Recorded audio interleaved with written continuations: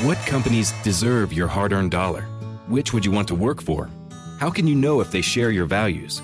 Just ask us. Just Capital is a nonprofit that tracks who really means business in supporting workers, customers, communities, the environment, and shareholders.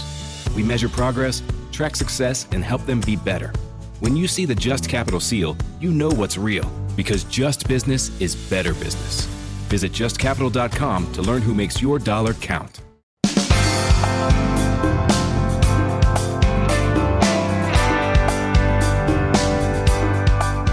Welcome to the First Light Podcast with excerpts from our radio broadcast of Tuesday, April 19. I'm Michael Toscano. Well, it's on. The Russian army, which was in some disarray after its failure to capture the capital of Kiev and finding stiffer resistance than expected all over Ukraine, has finished licking its wounds and regrouping, now hitting the country with the expected massive offensive to at least control the east and strategic parts of the south. That's ahead in just a few moments. Cheers in the skies over America last night as airline after airline announced the end of mandatory mask wearing on domestic flights. This after a judge struck down the remaining 2 weeks of the federal mask mandate on public transportation. We'll be spending time on that this morning. We're also heading to Nevada as we continue looking at interesting Senate races, and we'll get a close-up view of what might be a Republican pickup there. All ahead in the unique morning mix at First Light. Clayton Neville begins our correspondent close-up now with the new phase in the Russian invasion of Ukraine, potentially bigger and potentially bloodier than what has already been inflicted on the people of that nation. Clayton? Michael, while Russian forces reposition to the east, specifically to the Donbas region, it doesn't mean the attacks are limited to just that area. Yesterday, airstrikes in the western city of Lviv killed at least 7 and damaged Ukrainian military warehouses. Moscow said its missiles struck more than 20 military targets. U.S. State Department spokesman Ned Price said one thing's clear. Russia, more than just launching an invasion, more than just launching a war, is undertaking a campaign of terror, a campaign of brutality, a campaign of despicable aggression. In the east, Ukrainian President Volodymyr Zelensky said during his nightly address that Russian troops have begun the battle for the Donbas. And that a significant part of the entire Russian army is concentrated there, including in Mariupol. The Ukrainians are still resisting. The city has not fallen to the Russians, but they continue to pound it from the air and through long-range fires. Pentagon Press Secretary John Kirby referred to the uptick in violence from the Russians as a strategy called shaping. They're trying to set the conditions for more aggressive, more overt, and larger ground maneuvers in the Donbas. According to Kirby, Ukrainians are depending on artillery for this phase of the war because the terrain calls for it. And we know that the Russians also believe the same thing because we're seeing them move artillery units into the Donbas as well. And so we want to give the Ukrainians every bit of advantage that we can. That'll include training by the U.S. military on the howitzer artillery systems that it's giving to Ukraine. That training will occur outside of Ukraine. It'll be more of a train the trainers kind of environment. So it'll be a small number of Ukrainians that will be trained on the howitzers, and then they'll be reintroduced back into their country to train their colleagues. Amid rumors, White House Press Secretary Jen Psaki reaffirmed President Biden's position not to send U.S. troops into Ukraine. He doesn't think that's in our national security interests. Fighting in the war, though, is expected to intensify. And while the east may be the focus, places that had been safe havens like Lviv have been sent the message there aren't designated boundaries for Russian aggression. I'm Clayton Neville. Michael? Thanks, Clayton. Regarding Mariupol, the strategic port city in the south, there is still a small group of Ukrainian fighters there holding out against the Russians in that destroyed city. The Russians say they're closing any exit routes, and the Ukrainian soldiers will be, as they coldly put it, filtered out. John Stolness reports now on the slightly early end of the federal mask mandate on public transportation. John? The Biden administration announced that the Transportation Security Administration will no longer enforce the federal mandate requiring masks in all U.S. airports and on-board aircraft. Michael, that scene is playing out all over social media, on board airplanes across the country as pilots, flight attendants, and airport employees announced to travelers that the CDC's mask mandate for travel has been lifted. U.S. District Judge Catherine Kimball Mizell ruled federal health officials exceeded their authority in issuing the mandate, allowing operators the freedom to decide whether to require travelers to wear masks on their own. 5 of the nation's largest airlines, Delta, American, United, Southwest, and Alaska Airlines, announced masks would be optional on their aircrafts. White House Press Secretary Jen Psaki. So this is obviously a disappointing decision. The CDC continues recommending wearing a mask in public transit. Republican Senator Chuck Grassley of Iowa praising the judge's ruling. We've been saved once again by the checks and balances of government. And that is a judge stepping in to say that the president exceeded his authority. The Association of Flight Attendants, the nation's largest union of cabin crews, is appealing for calm from passengers, noting it sometimes takes a day or two for word of something like this to trickle down.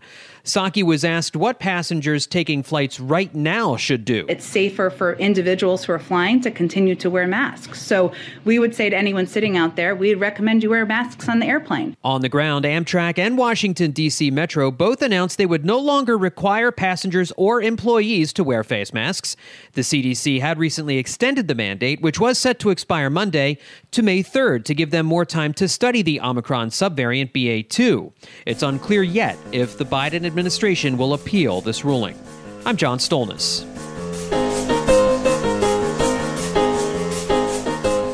First Light continues on Tuesday morning, and I've heard it's the small things. In fact, it's the small things Charlie Brown on Apple TV+. Kevin Carr is here. Good grief, Kevin. Good morning, Michael. Yes, this is the latest Charlie Brown special. Of course, Apple TV+ has the rights to all the Charlie Brown properties, so you can watch all the old episodes of them, but also they're still making Charlie Brown short films and specials. I remember as a kid, it was always a big deal to watch the new one that came out or the old ones, you know, when they had the Great Pumpkin or Christmas Time or the Easter Beagle. And they are still producing these, and they've got a new Peanuts episode. It's about 40 minutes long. It's on Apple TV+, and it pulls a bunch of stuff from Springtime because it deals with baseball, and you know, we just had opening day, and so a lot of people are excited about baseball. And in this story, Charlie Brown is trying to get his team to beat Peppermint Patty's team for the neighborhood championships. Of course, you know, Charlie Brown as the manager does not have a good track record at winning anything. But then his sister Sally finds a flower on the pitcher's mound and won't let him play there because she wants to protect the flower. And, you know, again, flowers and springtime. And you know what? It's a sweet little thing. You know, the Charlie Brown specials have always been about the joys and simplicities of childhood. And I think they are continuing with that. I mean, here, all they worry about is baseball and flowers in this one. Those are the big, you know, focus points, and that's kind of how kids operate. And I think that it manages to hold on to the essence of what Peanuts and childhood is about, and you know, kind of make this bigger world told from the eyes of children that are younger than 10. I must say, at least based on the trailer, it looks and sounds like the old ones that were on television. Yeah, they certainly have kept the I guess the delivery, and even to this point, they have a musical interlude in the middle of it that felt very much like stuff they would have produced in the 70s. They're still keeping the essence of what's always made Peanuts a wonderful thing to watch on the TV specials for well over half a century. All right, it's The Small Things Charlie Brown on Apple TV+. How many little footballs for this production? Well, we'll give it 4 footballs, or baseballs. We should do baseballs since it's a baseball one. I'll give it 4 baseballs out of 5. This one's a lot of fun, and it kind of took me back to my childhood. Which you never left. At least that's what my mom says. The Ed Milet Show showcases the greatest peak performers sharing their journey, knowledge, and thought leadership. Sebastian Maniscalco. I'm a comedian. In my 20s, I wasn't like in a company, and I don't know like how marketing, sales. Yeah, you're a brand, you're a company. Yeah. And like Jay-Z says, I'm a businessman. Yeah. Yeah. To that. Remind me not to quote any hip-hop lyrics again. That was just a big miss. When you first said it, I'm like, yeah, he's a businessman. Yeah, I nailed it at the end. I pulled it together. It just took me a minute. The Ed Milet Show is available on YouTube or wherever you listen.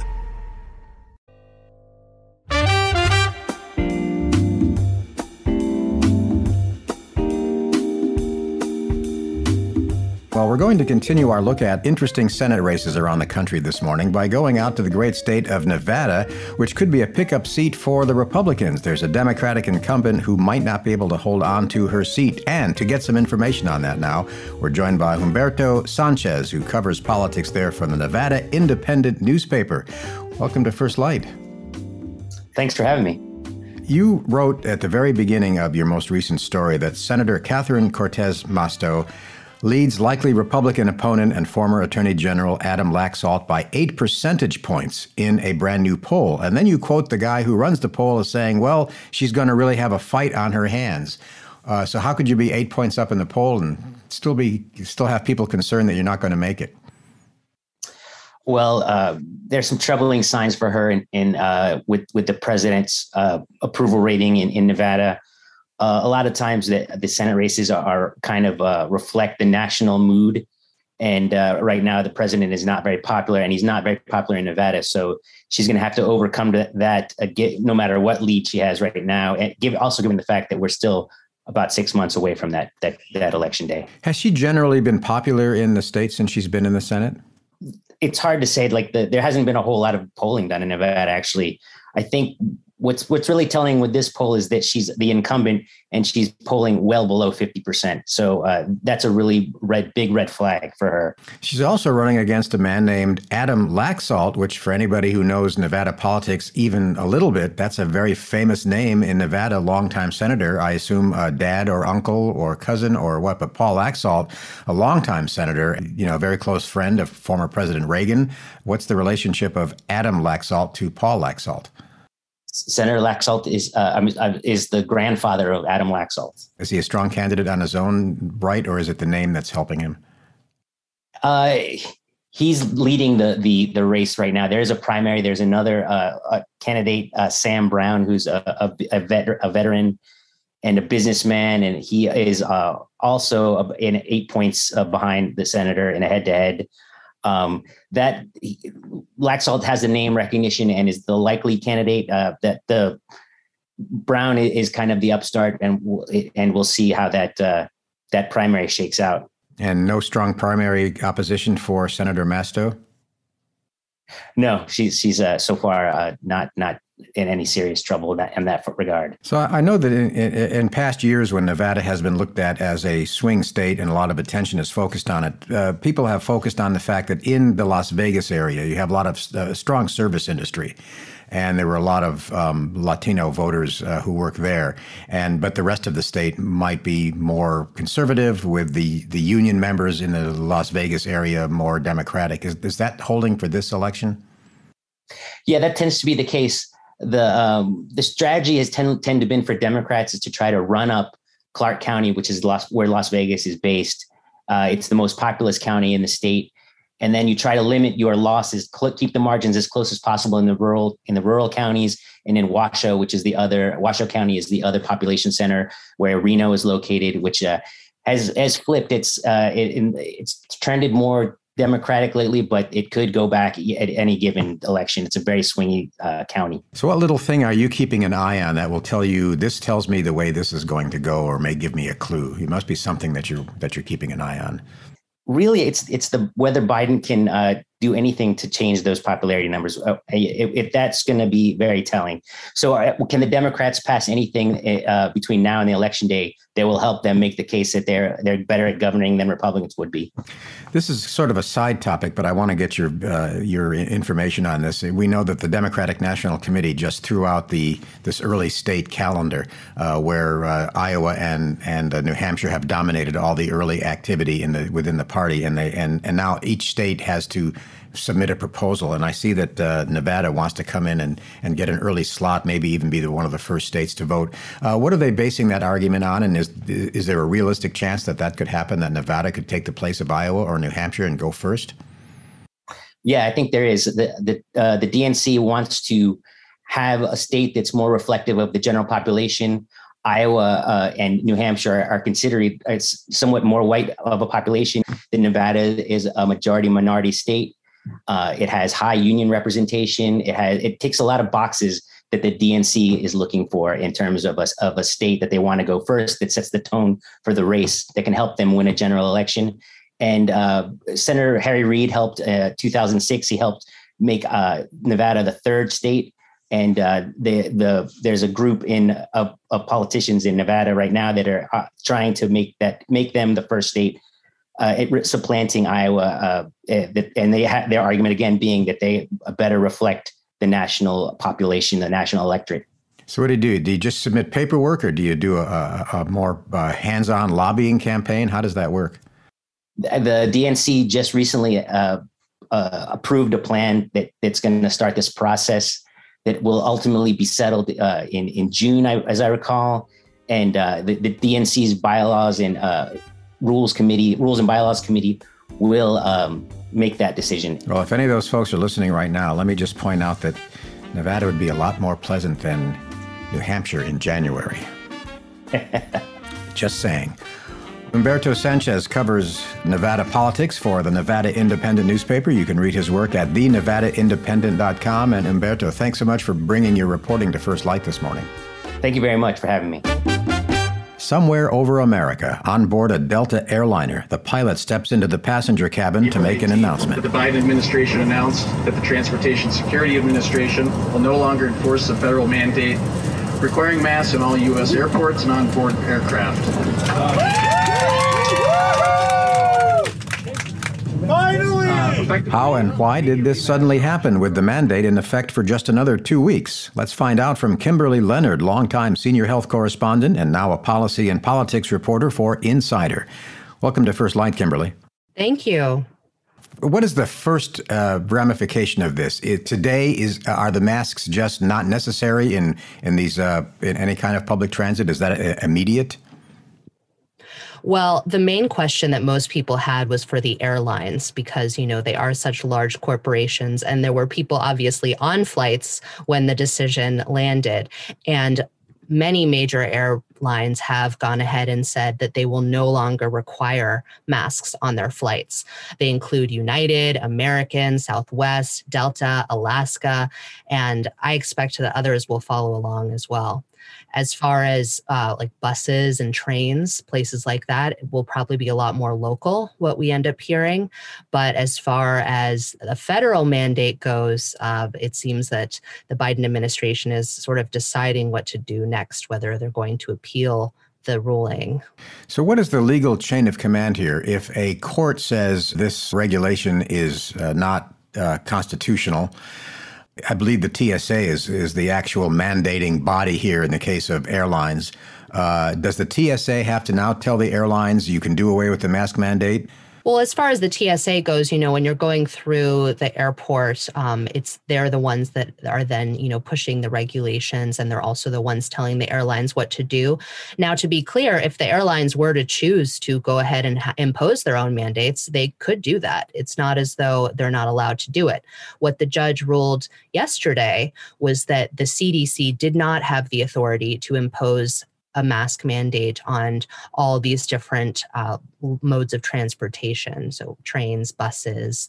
And so the question wasn't even one of constitutionality. It was whether the CDC legally can do something like this. And they've had this mandate in place for, I want to say, 2 years at this point. And it was supposed to expire May 3rd, but the Biden administration probably would have extended it just because that's, they tend to be more cautious probably when it comes to public transit. And so that was sort of where things were held until this latest decision. Does this extend also to airports? Yes, it does. It does. And again, there are individual airports who might say, you have to do it within our facility. And then let me just add, individuals can wear masks if they want to. This isn't a you can't wear masks order. This is an order in which a judge says the CDC can no longer mandate masks, but individuals and individuals who wear good masks can still choose to go ahead and keep them on if they feel safer that way. So usually when we have cases like this, it's not really over until it really is over. And can we assume that the Biden administration or the CDC will now challenge the ruling and file an appeal and then ask for the practice to be continued while the appeal is being heard? It's really hard to say because there's more than just the public health aspect at play right now, to be perfectly blunt. There is an aspect that is political here, and there appears to be within the general population a hunger for back to normal. I was looking at Twitter before this interview, and there were a lot of folks who were tweeting out videos of people who had just boarded a flight and learned that they wouldn't have the mask mandate anymore, and they're shedding their masks and they're cheering. There appears to be some hunger to return to a maskless flight. However, then you also have to worry about passengers who could be immunocompromised, people who would prefer not to fly but have to. Maybe they're going to a funeral. Maybe they're saying goodbye to a dying relative for the last time.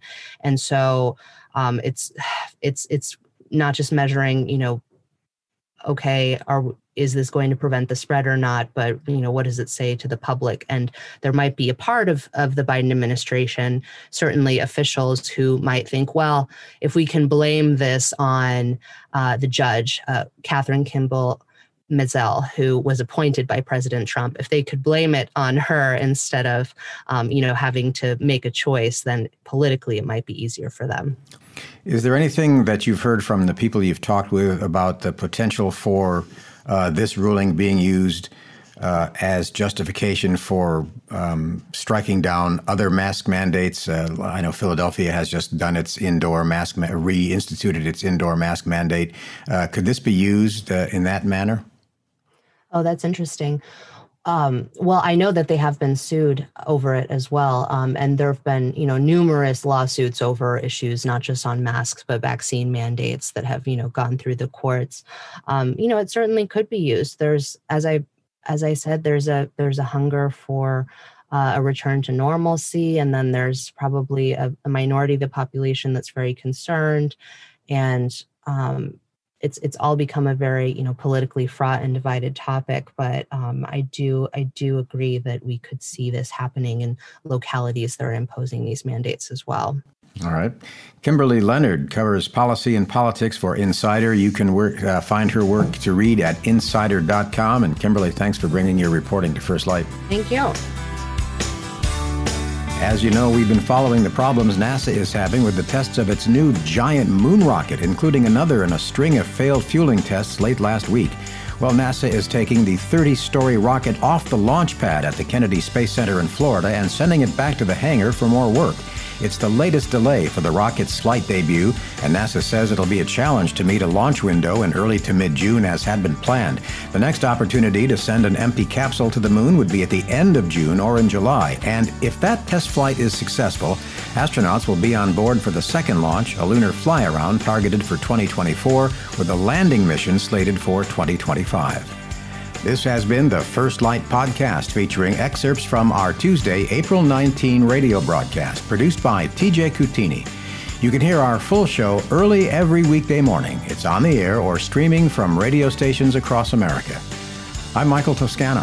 Thanks for listening to the First Light Podcast.